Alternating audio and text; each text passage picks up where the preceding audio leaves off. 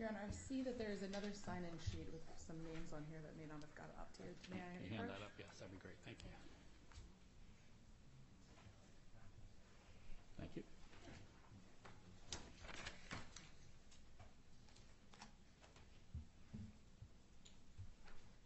Good afternoon, Your Honor. May it please the Court. Kim Brown from Landis Rath & Cobb, appearing today on behalf of FTX Trading Ltd.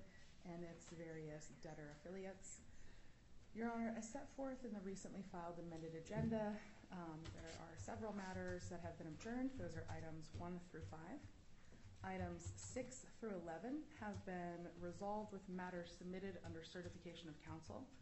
There are, however, 3 items where orders have not been entered yet. Those consist of item 8, the debtor's 5th contract rejection order, item number 10, the interim fee application of Morgan Lewis as counsel to the emergent debtor, and item number 11, the case management order in the FTX Trading versus Samuel Bacon-Fried adversary.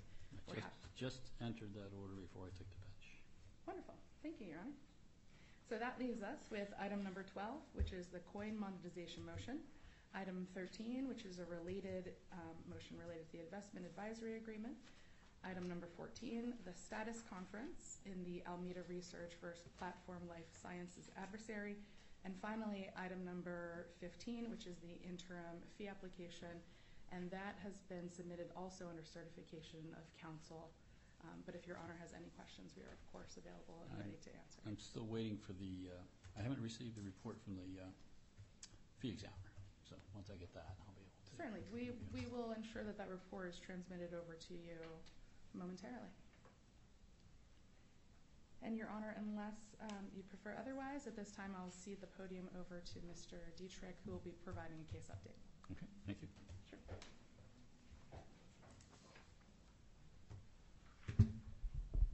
Good afternoon, Your Honor. Andy Dietrich, Sullivan and Cromwell. I have, I think, qualified good news, or the beginnings of good news, I hope. We, as Mr. Gluckstein mentioned in the last omnibus hearing, are now, after filing our draft plan July 31, in what I would call the active stage of plan discussions and negotiation. We released publicly on Monday morning a fairly comprehensive deck of materials about the debtor's situation and case, consistent with what we tried to do in the case, periodically providing more comprehensive public reporting than I think has been standard for debtors, given the number of people who are following what we do. We had meetings, as I think Mr. Gluckstein mentioned, over the last 2 days with stakeholders in New York City. Those meetings were very well attended. We had representatives of the Official Committee of Creditors, representatives of our ad hoc group of non-U.S. customers, the class action plaintiffs who filed the adversary complaint on customer property issues were there as well, representing both U.S. and non-U.S. customers in that adversary. We had principals, we had advisors. The ad hoc group itself had over $850 million of claims represented at the meeting. And if you include claims by the others, it's well over $1 billion of customer claims in particular represented in those conversations. We talked about the range of issues that were raised in the draft plan, soliciting feedback on its structure and also the specific kind of study questions we gave everyone. And I'm happy to say we had consensus on many issues, including general plan structure. There's still open issues, of course, but we also have consensus, I think, on having a next meeting with the group to try to resolve those open points.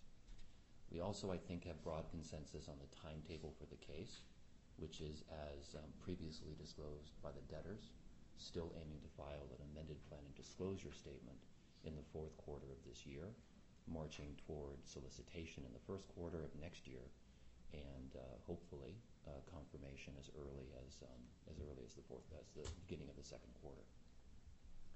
Those were constructive conversations, and I think we really, our sense of the debtors is people made a lot of progress.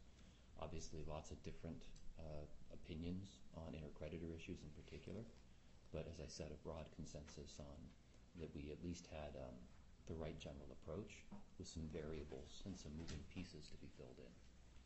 The JPLs were not at those plan meetings yet, but we also are, I'm pleased to report, we've had, from the debtors' perspectives, have been very constructive discussions with the JPLs.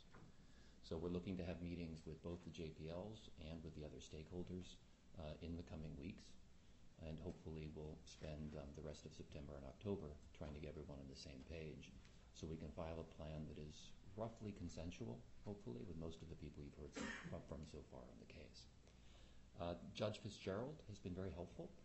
She is effectively on call and available to the extent we need her in mediation, both for the JPL and for plan issues. I'm uncertain at this time whether we will need her or not, but we certainly have a discussed schedule with her and timetable with her and available dates, so we'll have that capacity in October as well, if it's a part of the picture. So I wanted to report that. Again, no concrete news, no great announcement, but I think we, at least from the debtor's perspective, we think this process of trying to be inclusive and maximizing public information has been, we've had 2 very good days. Okay. So thank you, Your Honor. All right, thank you. I'll cede the podium to Ms. Cransley, who I think will talk about the coin monetization motion, and then Ken, you'd like Quickly, yes. Your Honor, thank you. Ken Pasquale from Paul Hastings for the Official Creditors Committee.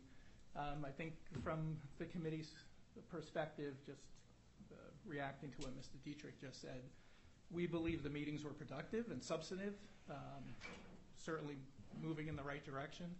I think Mr. Dietrich acknowledged there is a lot of wood to chop, and all the parties who are at the meeting are starting to do that chopping. I think from the committee's perspective, Your Honor, the most important item of consensus is that all the parties agreed to expedite the plan process as much as practicable. What that means for the timeline is yet to be seen, but we all agreed the sooner we can get that process rolling, the better. So thank you, Your Honor. Thank you.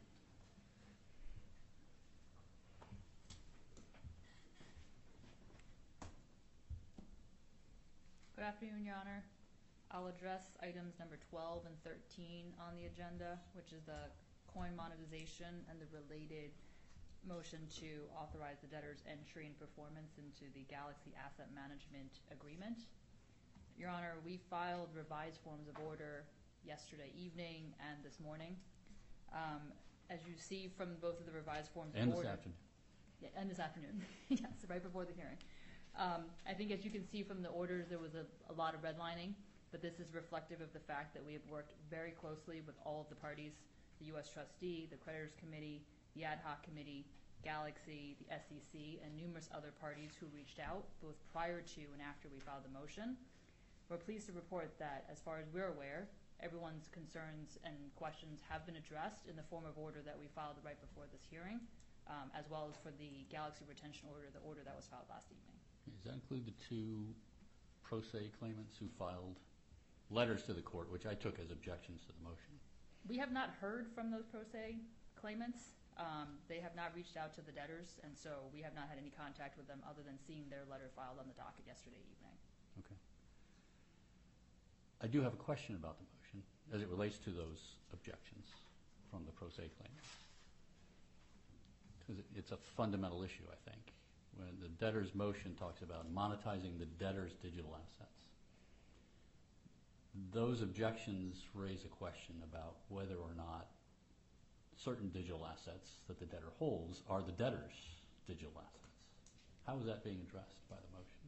Your Honor, the debtor's view is that digital assets that we are selling, which may include the assets that are alleged in those claimants' objections, are assets of the debtors. That from the debtor's perspective, those claimants have not asserted or demonstrated any evidence or commenced any actions to demonstrate their property interest in that property, or the fact that that property interest is traceable specifically to them. We have also had extensive discussions with both the ad hoc committee as well as the class action plaintiffs on these points, and our understanding is that they both support the relief that we've requested. Wasn't there correct me if I'm wrong, wasn't there an adversary proceeding initiated by the ad hoc committee about whether or not the digital assets belong to the debtors or not? Yes, Your Honor. And that hasn't been resolved yet. That has not been resolved, Your Honor, and we understand that they support the relief that we're seeking in this motion. Well, I need to hear from the ad hoc committee. How is that so? How do I say I can enter this order that the debtors can just sell assets that might not belong to them, according to your complaint? Your Honor, Matthew Harvey from Morris, Nichols, Arshton Tunnel on behalf of the Ad hoc Committee of Non-U.S. Customers of FTX.com.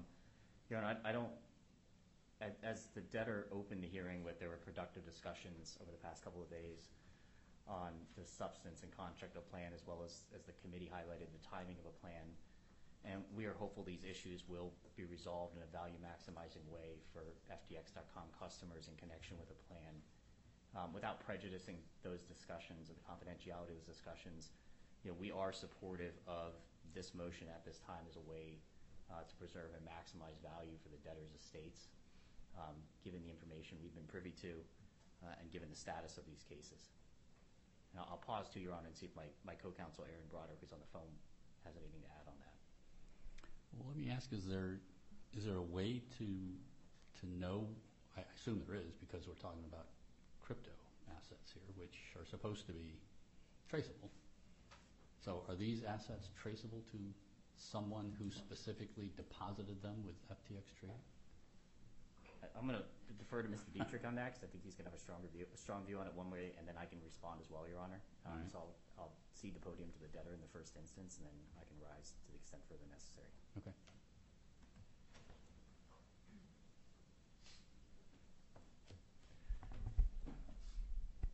To say that's a good question, Your Honor, would be an understatement.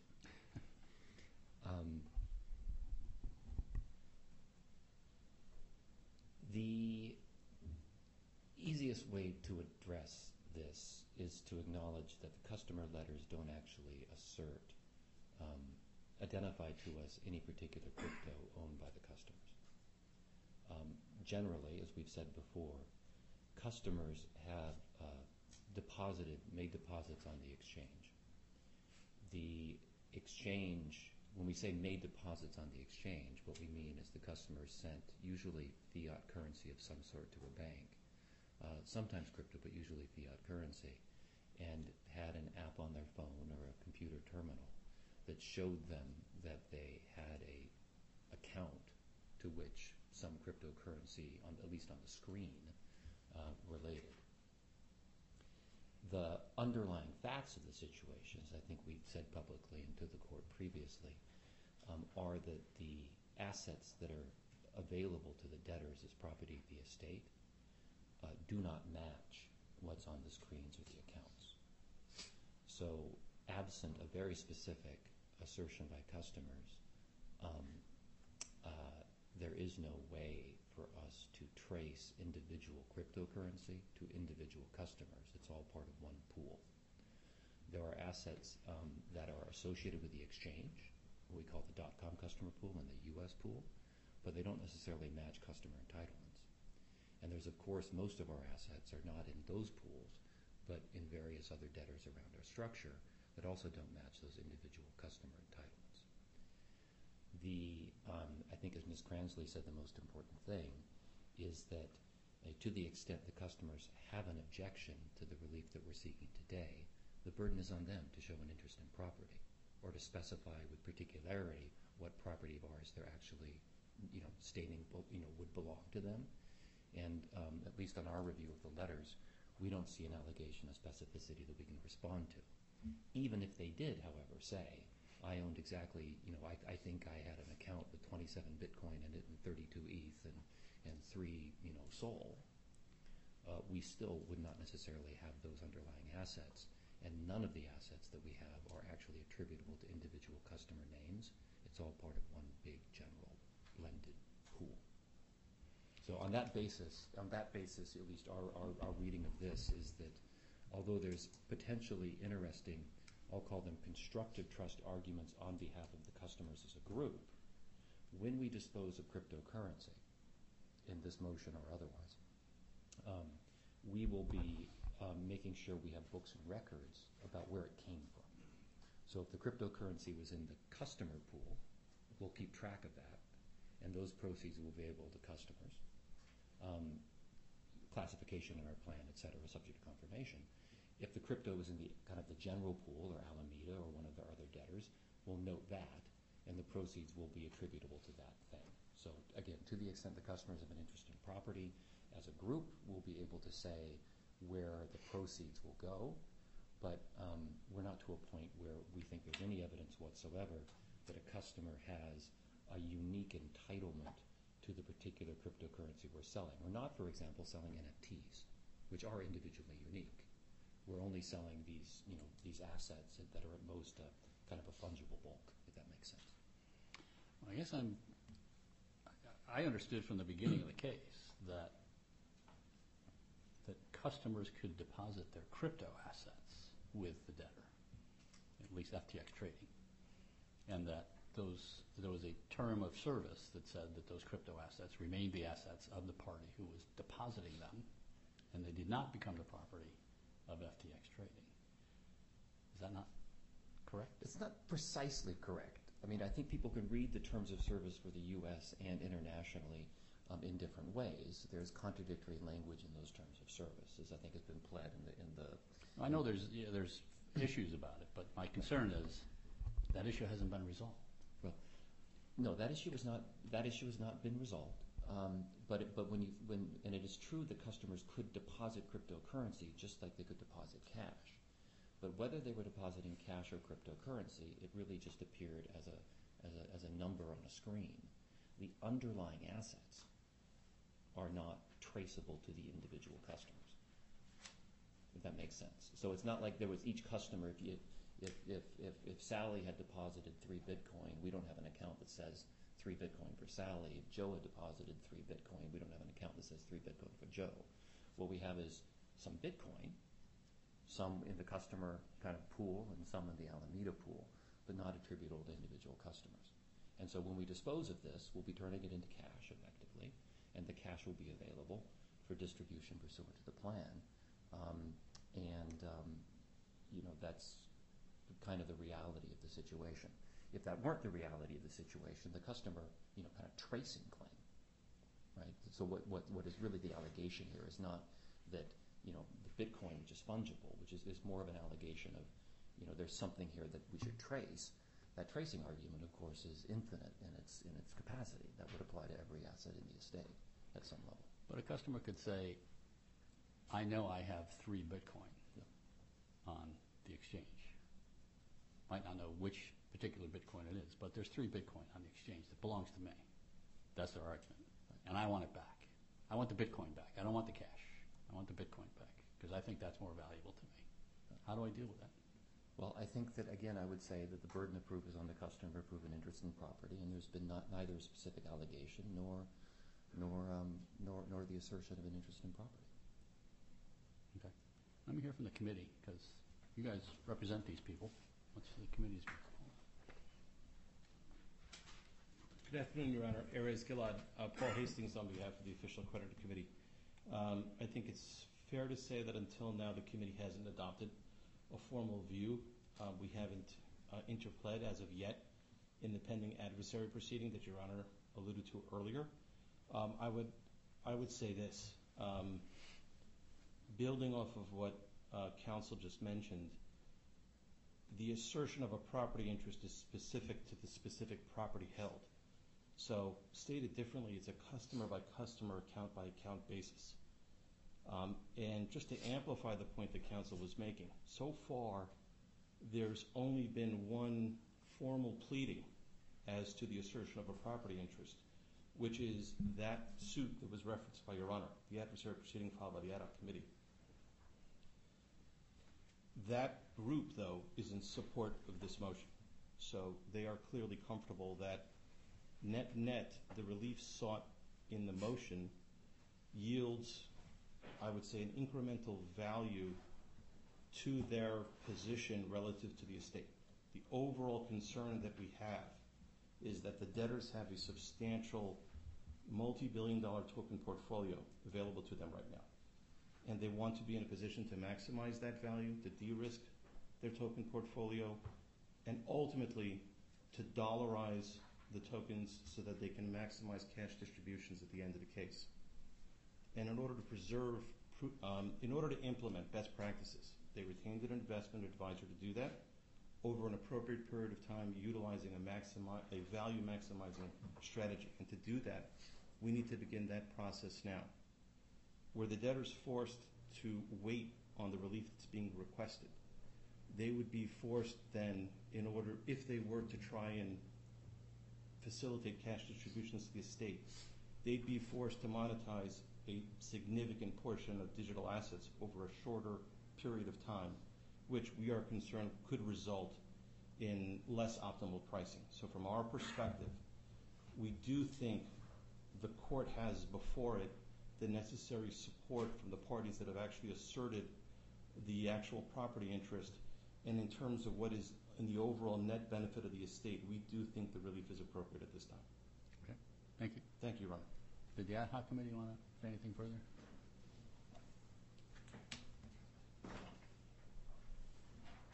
Thank you, Your Honor. And again, for the record, Matthew Harvey from Morris Nichols Arston Tunnel on behalf of the ad hoc committee. Well, we don't necessarily agree with everything the debtor said about the traceability of property interests or the creditors committee in the context of where we are with our litigation, including, if you, and Your Honor probably has not studied our complaint, but including that the one of the ways in which the complaint is pled is in a what I'll colloquially call to as a pooled or common pool trust theory, based on the issues the official committee highlighted about the need to dollarize these assets and liquidate them in a market-favorable way and over an appropriate period with the assistance and expertise of experts in the area. We are supportive of the motion at this time. Okay. All right. Let me ask, before I come back to you, Mr. Dietrich, I think one of the pro se claimants is on the line here. He's listed as Sam Customer. Are you one of the pro se claimants who filed the letter with the court?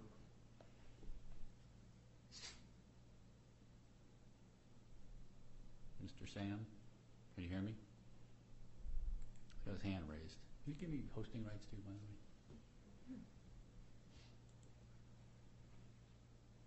Okay, he's not going to answer. All right.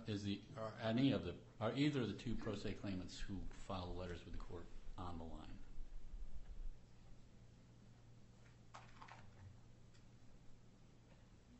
All right. I hear nothing. Okay, Mr. Dietrich, back to you. Your Honor, one thing I would just add, again, Matthew Harvey from Morris Nichols on behalf of the ad hoc committee, for the record, is to the extent that any of the customers on the line or otherwise who have had issues with this or reached out to the court or sent letters have questions, the counsel of the ad hoc committee and ad hoc committee's advisors are available for folks to contact, and we're happy to engage with people within the constituency. That's been part of what we've tried to do, and we've been very open about taking phone calls that come in. So just wanted to get on the record that if folks are on the line and have questions, they can reach out to me or my co-counsel Eversheds, and we're happy to engage with those folks. Okay. Excellent. Thank you. Your Honor, I have a couple practical solutions, if possible. So the first is, look, we think we can do this because the burden, as I said, is on the customer to specifically allege an interest in property, and they have not. We would note that 363F4 allows us to sell property that's subject to a bona fide dispute. So the code does contemplate the idea that if property is disputed, the estate can go ahead and sell that over the objection. But again, these customers clearly had notice of today's proceeding and have notice to write a letter, and they have not even identified the specific property they're alleging an interest in. So we think that probably stands. It is possible for us as the debtor to potentially identify what crypto would belong to these folks. We have not conducted that process, but another possibility here is to go ahead and do that and potentially carve it out from the relief. We'd rather not do that because it ends up being a slippery slope that's potentially unfair to other customers. Okay. Thank you. All right. Anything else? All right. Well, I was just going to see if you had any questions to any of the blocklining. No. Okay. I did have an opportunity to review it before I took the bench. Well, given that the only outstanding objections are the two letters, which I entered on the docket and took to be objections from certain pro se claimants, and neither of those pro se claimants have appeared to establish their ownership interest in any particular Bitcoin that the debtors might hold, or cryptocurrency that the debtors might hold, and that all of the other parties in interest have agreed to the form of order that is requested to be entered. I will overrule the two pro se objections, and I will approve the order. Thank you very much, Your Honor. Your Honor, related to item number 12 is item number 13, the debtor's motion for authorization to enter into and perform the Galaxy Agreement Order. And that was filed last evening along with a revised version of the Investment Management Agreement that likewise has and incorporates all the comments from all the parties. And so we understand that that resolves everybody's issues and concerns as well. Okay. And I have reviewed that, and anyone else want to be heard on that before I?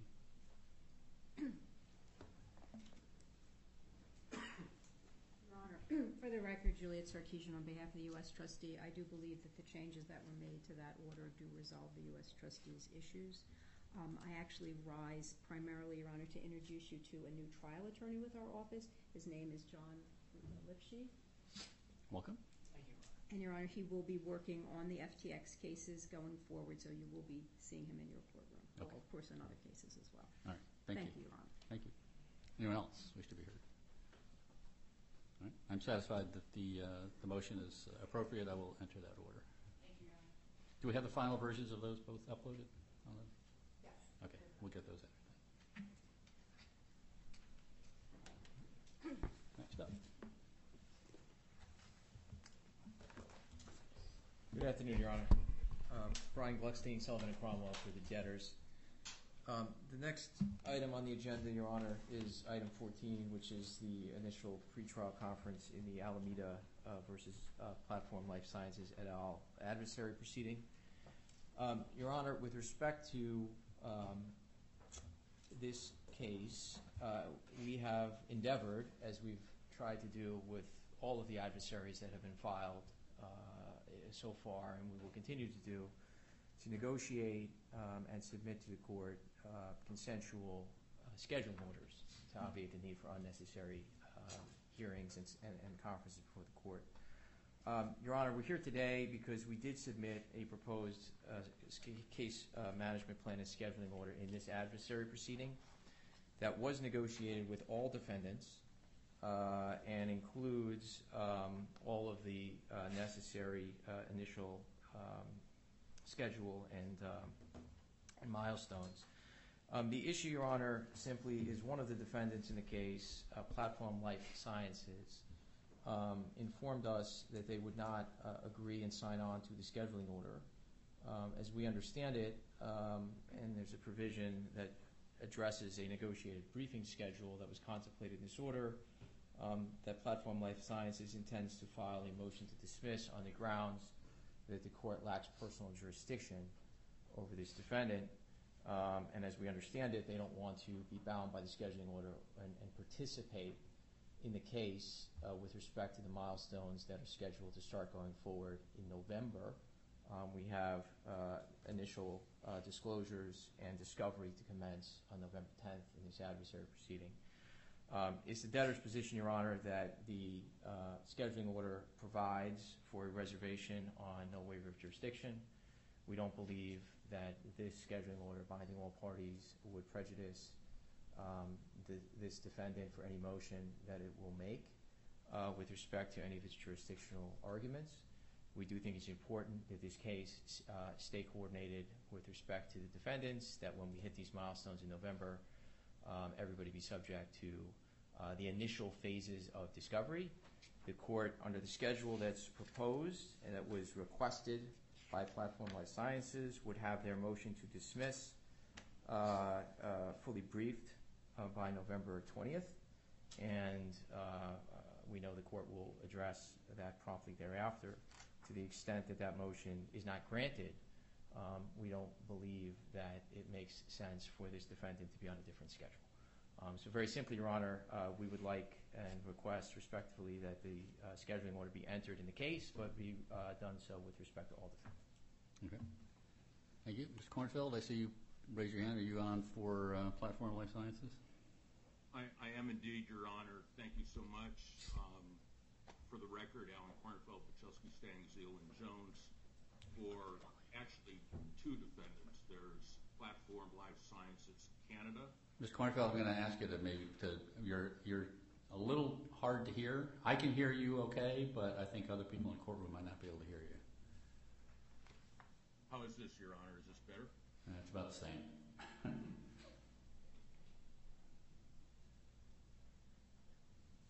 Might have to raise the volume on your microphone. That's what I'm going to do.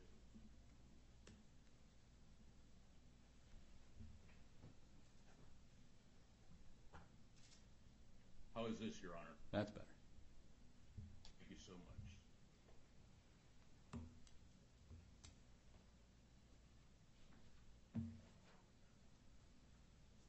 So as I was saying, Your Honor, there are actually two Platform Life Science defendants that are merged together in paragraph 21 of the complaint. I represent both of them. There's Platform Life Science Canada, and there's Platform Life Sciences Delaware. As Mr. Gluckstein said, usually a case management order is something that is negotiated, it's resolved, it ends up being non-controversial. The situation is different here, and by way of background, let me try to quickly explain why it's different. Platform Life Science, as its name implies, is incorporated in Canada. It's a life science company. It does medical clinical trials in developing and medium-income countries. It's designed to provide clinical trials in those countries that, with respect to the world of clinical trials, are marginalized. Platform Life Science Delaware is a wholly owned subsidiary of Platform Life Science Canada. It has no functional operations other than to operate as a payment processor for 11 U.S. employees. According to the complaint, Platform Life Science Canada received $53,250,000 in funding by wire to its Canadian bank. The plaintiffs that provided the funding are Alameda, a British Virgin Islands corporation, and FTX, which is Antiguan and Barbudan corporations. The transfers to Canada came from Alameda and FTX bank accounts in Antigua, Barbuda, and Bertola. No part of the transactions or allegations in the complaint against PLS Canada have a connection to the U.S. Transactions all occurred outside of the U.S. No acts that give rise to the allegations against PLS Canada happened in the U.S. What we plan to do with respect to motion practice on behalf of PLS Canada is to file a 12B2 motion on Friday, and we will keep the schedule that is set forth in the pretrial order, in the case management order, and we will complete briefing pursuant to that schedule. With respect to PLS Delaware, we will file a 12B6 motion. Now, how does this background relate to the case management order? The problem we face is the problem of waiver of the personal jurisdiction defense. The Third Circuit in the In Re Asbestos Products Liability Litigation, a 2019 case, and the Supreme Court in, for example, Insurance Corp of Ireland versus Company de Bauxite, which is a 1982 Supreme Court case. And for the record, the Asbestos Products Liability Litigation case is at 921 Fed 3rd 98.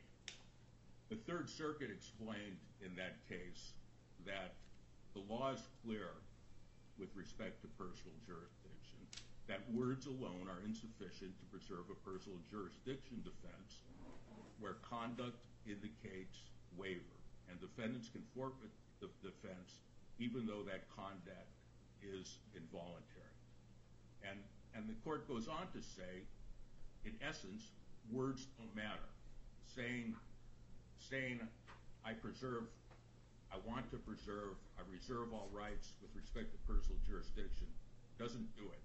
Courts said behavior that is consistent with waiver and which indicates an intent to litigate the case on the merits is sufficient to constitute waiver, regardless of whether the parties also express an intent to preserve the defense. Well, we've expressed to the debtor the intent to preserve the defense, and we'll express that to the court in the motion that will be filed on Friday. But turning to the case management order, the case management order explicitly, not implicitly, explicitly requires PLS Canada to litigate the case on the merits. And if we sign on to that case management order, we have indicated the intent to litigate on the merits. We've said we're going to make initial disclosures, we're going to engage in document discovery, we're going to engage in deposition discovery, we're going to go to a mediation, we may make a summary judgment motion. We're litigating on the merits. And when we sign on to that order, we're indicating an intent to litigate on the merits. So despite the words in the case management order, which arguably, if not somewhat weakly, seem to say there is some preservation of jurisdiction, but it's more, when you look at the reference, it's more geared to stern jurisdiction than personal jurisdiction. But even assuming the words in the case management order are a reservation of rights, that is not enough.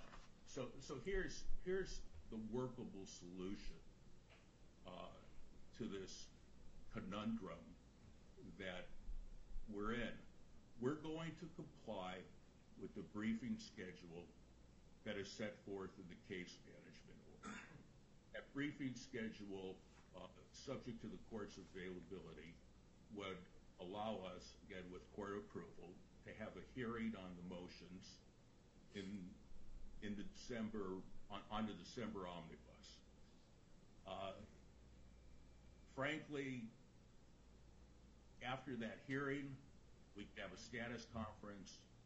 We can figure out where we are based on what the court decides, and either the case, at least with respect to PLS Canada, may be someplace else, or if it's in this court, we may not have the waiver problem that we would have at the present time. So that's our explanation of why we are where we are here, and the proposed solution doesn't appear to prejudice the debtor, because the case management order with respect to other parties pushes briefing out until later in this year. The only thing we would really not be doing that is contemplated in the case management order is making our initial disclosure and engaging in the document discovery. Your Honor, that's the reason, again, we are where we are. I'm happy to answer any questions. Well, let me hear from the debtors to see what their response is. Thank you, Your Honor. Brian Gluckstein for the debtors. So I'm not going to respond on the merits of the personal jurisdiction motion. We'll address that in due course. Suffice to say, we disagree. We believe the court does have jurisdiction over the PLS defendants. With respect to this issue, Mr. Kornfeld hits on the issue on the head. We believe that, and this could be briefed if Your Honor would like, but we do believe that the case law is clear, that it is a question of what is the level of engagement of the defendant. The schedule that's been set out here, and the Third Circuit case in asbestos products liability litigation make very clear, when you read that case, Your Honor, that the facts and circumstances of that case were very unique to that situation. Here the question is whether or not all the defendants will be commencing the litigation, pursuing the initial disclosures, and importantly, starting discovery on schedule. The schedule that's reflected in the motion for the briefing of the 12B2 motion was agreed to in the context of these defendants being part of this schedule. To the extent that they're not going to be part of the schedule, Your Honor, we would like their motion heard more swiftly, and on the schedule, we would actually propose that they proceed quicker on the schedule set forth in the rules. But, Your Honor, we think that all defendants should proceed together. Document discovery should commence together. The service and response to document discovery while their motion is being considered by the court and heard we do not believe waives their defense. We think that defense is preserved, and we think that it's important for this case, for all defendants, and for the plaintiffs, to begin moving this case forward in lockstep together, Your Honor. Thank you. Well, I agree. I think the motion, Mr. Kornfeld, you said you're going to file your motion to dismiss on Friday? This Friday? Yes, Your Honor. Yes, Your Honor. And why can't we move up speed up the briefing and get this heard before the end of October instead of the end of November? From our perspective, Your Honor, that's what we would propose to do. If we think the simplest thing to do is, as we propose, to have everybody bound by the order and to proceed on the schedule. But I agree, Your Honor. If the court and Mr. Kornfeld want the court to consider their 12b2 motion in advance of the commencement of the schedule, which has the kickoff effectively to the substantive dates in here is November 10th, then we would like a briefing schedule that would allow that motion to be considered as Your Honor says, by the end of October. Under the rules, we could have it briefed as quickly as October 6th. We could extend that slightly, but we don't want to be in a situation where if that motion, as we believe it will be, is denied, that this defendant is on a different track. Okay, so when are you proposing you would file your response to the motion to dismiss? We could, it's 14 days under the rules. We could do that, Your Honor. We could extend that by a week and extend their reply deadline a week out, get us to the middle of October. But we are happy to proceed on the schedule that would be provided. If they file it on Friday, we could respond in 14 days on the 29th. Okay, why don't we do that? Response in 14 days. Reply brief would be due when? 6th? It would be the 6th under the rules, Your Honor, yes. So we'll do that as the schedule for the briefing on a motion to dismiss for personal jurisdiction. And we'll have a hearing on, let's do October 26th. Well, we can do it before that. Let's do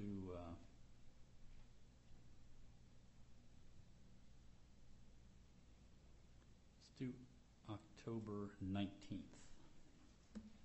at 10 a.m. I will be kicked out of my courtroom that week because the judges, we have 7 courtrooms and 8 judges, so I'll either be in a different courtroom or we'll do since it's only an oral argument, we can do it virtually. We'll do it that way. That is fine with the debtors, Your Honor. Okay. Fine with us, Your Honor. Thank you so much. All right. And then we'll deal with the scheduling order once we get past the motion. Okay, that's fine, Your Honor. Thank you very much. All right. Thank you, Your Honor. May I be excused? Yes, thank you. Thank you. All right. Anything else for today?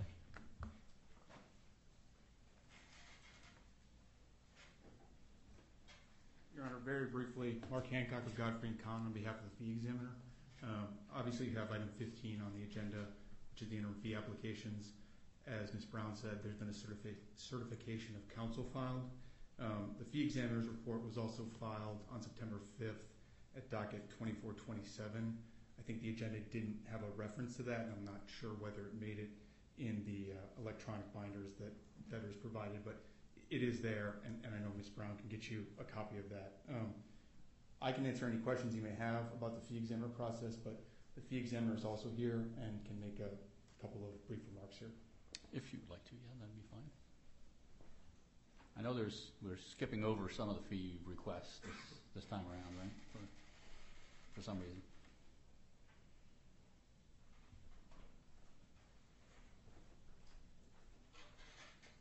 Thank you, Your Honor. Catherine Stadler of Godfrey & Kahn, the fee examiner in these proceedings. Yes, we are skipping over, or I should say, holding in abeyance 2 interim fee applications because we are in productive discussions with those professionals, exchanging information that may well resolve the concerns that we've articulated. If that should happen, we will work with local counsel for the debtors to submit appropriate orders under a certification process or in some other way if those issues get resolved. I did want to note just because we came all the way here from Wisconsin, that I should stand up and introduce myself and just tell you a little tiny bit about our process. The fee examiner process, in my view, is designed for one primary purpose, and that is to make the court's job in assessing reasonableness and necessity easier. If there is anything that we could do that would make that job easier that we are not doing, we're happy to hear that feedback from you, whether that's data, teeing up disputed issues on a real-time basis, reporting formats, anything that we can do to make that job easier, we're happy to do. The issue of the reserved issues, and since you didn't get the report for some reason, you probably haven't read about this yet, but what we attempted to do in our current report is to identify specific issues on which the fee examiner reserves rights to revisit the issue at the conclusion of the case or at a later interim fee hearing. The reason for that is because of my assumption, and my dad told me never to do that, but I assumed that Your Honor and the parties would prefer to have disputed fee issues dealt with when there aren't so many other moving parts in the case. I also believe that there is a decent chance with some of these reserved issues that watching the case play out over time could change my view and would alleviate the need for any contested proceeding at all. So for that reason, we have tried to delineate in our report with respect to those applications that are recommended for approval that there are some issues in those applications that we do need to continue to address at an appropriate time. Of course, everyone always has the right to object to a final fee application, and all issues are technically always reserved, but the course of dealing of parties in these Chapter 11 cases tends to be the expectation that issues will be aired and resolved on an interim basis. Here, the interim fee periods are only 3 months long, and our reporting cycle is 45 days. So it doesn't give a lot of time for a long view of some issues that really require a long view. And so with that, I just wanted to point out to Your Honor that that's the way we have structured this report and our process. We're trying to be thorough without being picayune. We're trying to be responsive without being beholden to professionals or anyone else. And we're trying to be thorough but not overblown. And if at any point we're not walking that line correctly, I hope Your Honor will let us know and know that we will respond appropriately. Thank you. No, I'm happy with the reports that I've seen so far. I think everything is going appropriately, and I think your approach is the right approach, so that we don't have to. We can reserve some of these issues if we need to for the long-term view, as you said, and just so we're not getting jammed up on fee disputes in the middle of other issues that are going on in the case. So I'm happy with the way things are going. So, I'm not sure what happened with the report. I don't know why it wasn't brought to my attention. I don't know, somehow, but we'll figure that one out. Do you want to address that, Kim? Okay, thank you. I'll step down. Thank you, Your Honor. Thank you. Good afternoon, Your Honor. Kim Brown from Landis Rathing Cobb. The report was submitted in connection with the interim fee binder and index that was provided last Wednesday. Okay. And I think what might be helpful going forward, if Your Honor would like, perhaps once the fee report is filed, we submit that separately and then also include it with respect to the binder, so you have it in both places, but it doesn't get lost in the shuffle. And since the hearing has started, we've also emailed a copy to Chambers and included Ms. Stadler and Mr. Hancock on that transmission. All right, that's fine. That would work better, I think. Certainly, happy to do. There's a lot of paper gets filed in there. I am very aware, Your Honor, and happy to assist Chambers however we can. All right, thank you. Thank you. All righty. Anything else for today? All right. Thank you all very much. I appreciate the update. I appreciate the arguments of counsel, and we are adjourned. Everyone have a good weekend. Thank you.